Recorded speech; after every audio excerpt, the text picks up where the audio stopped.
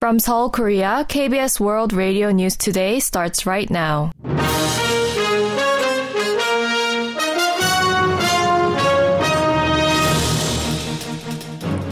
On today's broadcast, South Korea's Joint Chiefs of Staff detect multiple cruise missiles launched from the north on Friday.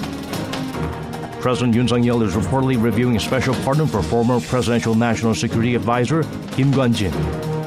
And the nation's inflation rate slows to the 2% range for the first time in 6 months. This is KBS World Radio News. I'm Daniel Cho. North Korea fired multiple cruise missiles towards the Yellow Sea on Friday morning, marking the fourth occurrence of such tests in 10 days.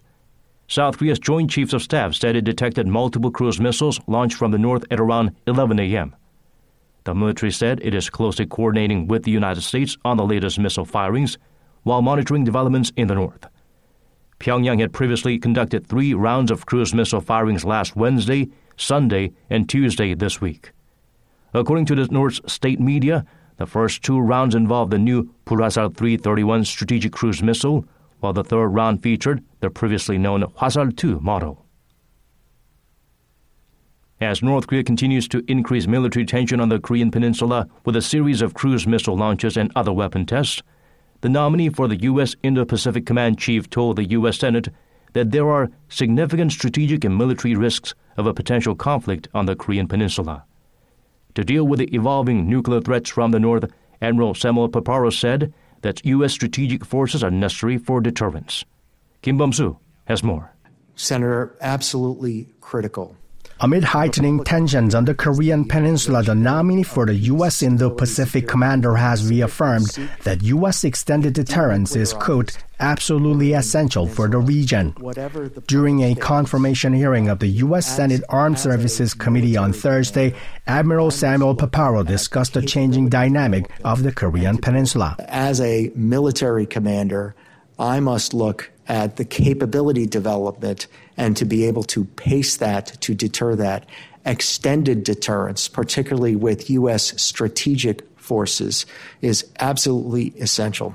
Do you assess... Last month, North Korea announced that it will no longer strive for a peaceful reunification of the two Koreas and has since sought to demonstrate its diversified nuclear capabilities, launching cruise missiles and underwater drones, among others. The 4-star admiral said in his written response to the Senate that there are significant strategic and military risks of a potential conflict on the Korean Peninsula. The Indo-PACOM chief nominee also expressed concerns over the military collaboration between North Korea and Russia, calling it symbiotic. It closes gaps, each for the other, providing conventional weapons to Russia from North Korean industry, providing sanctions-evading materials and potentially high-end technology to North Korea. He noted that the U.S.'s airborne intelligence, surveillance, reconnaissance allocation is currently insufficient to support what he called a multifaceted problem set.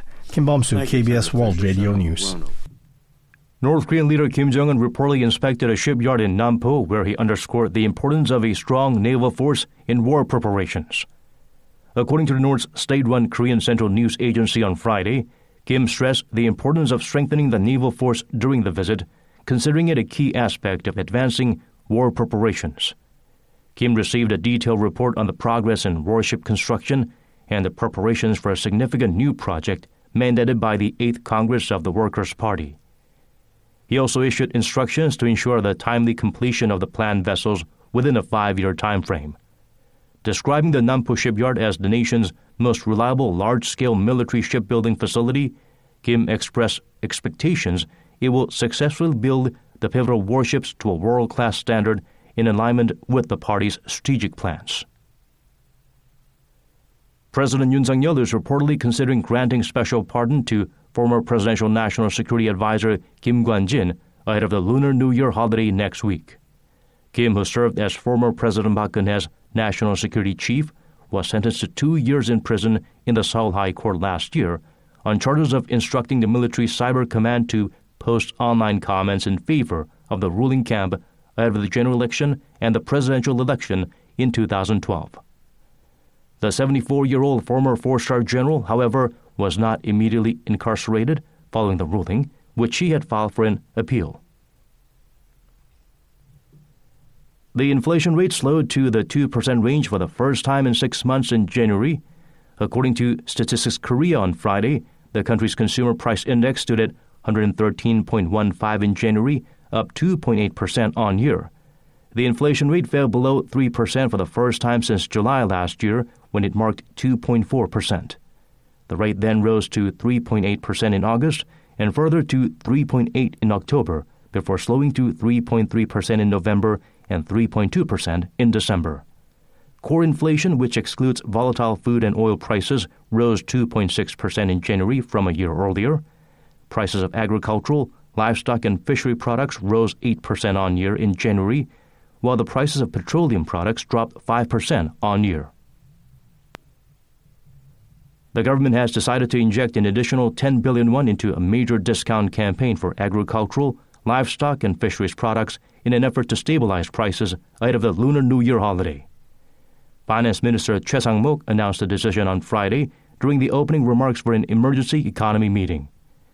The minister said that the government will allocate an additional 10 billion won budget for a discount program aimed at stabilizing the escalating prices of apples and pears. 2 engineers dispatched from Indonesia as part of a joint project to develop the KF-21 fighter jet with South Korea are being investigated over allegations of attempting to steal technological information. A travel ban has been imposed on the suspects, and authorities are also exploring the possibility of an accomplice within South Korea's exclusive aircraft manufacturer. Yoon So-young reports. 2 Indonesian engineers participating in the development of South Korea's KF-21 fighter jet are under investigation after they allegedly tried to steal internal documents. According to the state-run Defense Acquisition Program Administration on Friday, the engineers dispatched to Korea Aerospace Industries were apprehended last month while trying to take out files related to the project stored on a USB drive. While a joint investigation involving the National Intelligence Service, the Defense Procurement Agency, and the Defense Counterintelligence Command is underway, the engineers have been banned from leaving the country. ADAPA officials said the probe is focused on identifying the specific documents the Indonesian engineers attempted to steal, noting that the USB drive primarily contained general documents and not those related to strategic technologies that might violate laws and military secrets or the protection of defense industrial technology. Due to the engineers' restricted access to classified zones within the KI building, investigators are also reportedly reviewing the possibility of an internal accomplice. Indonesia, a partner in the project, had agreed to shoulder 20% of the total project cost, amounting to 1.7 trillion won, or approximately $1.3 billion by June 2026, while manufacturing 48 jets after receiving a prototype and technology documents from South Korea. Despite having paid 227.2 billion won until January 2019, Jakarta has accumulated an overdue payment of around 1 trillion won, citing budget shortages. Since the completion of the first prototype in April 2021, the 6th KF-21 successfully took flight last year.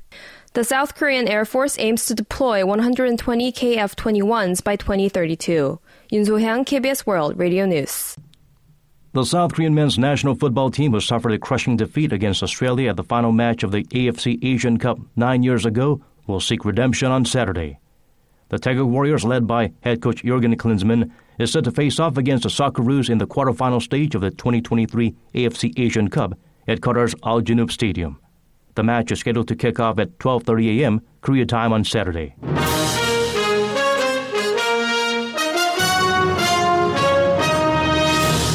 And that's the news from KBS World Radio's News Center in Seoul. This has been Daniel Chen.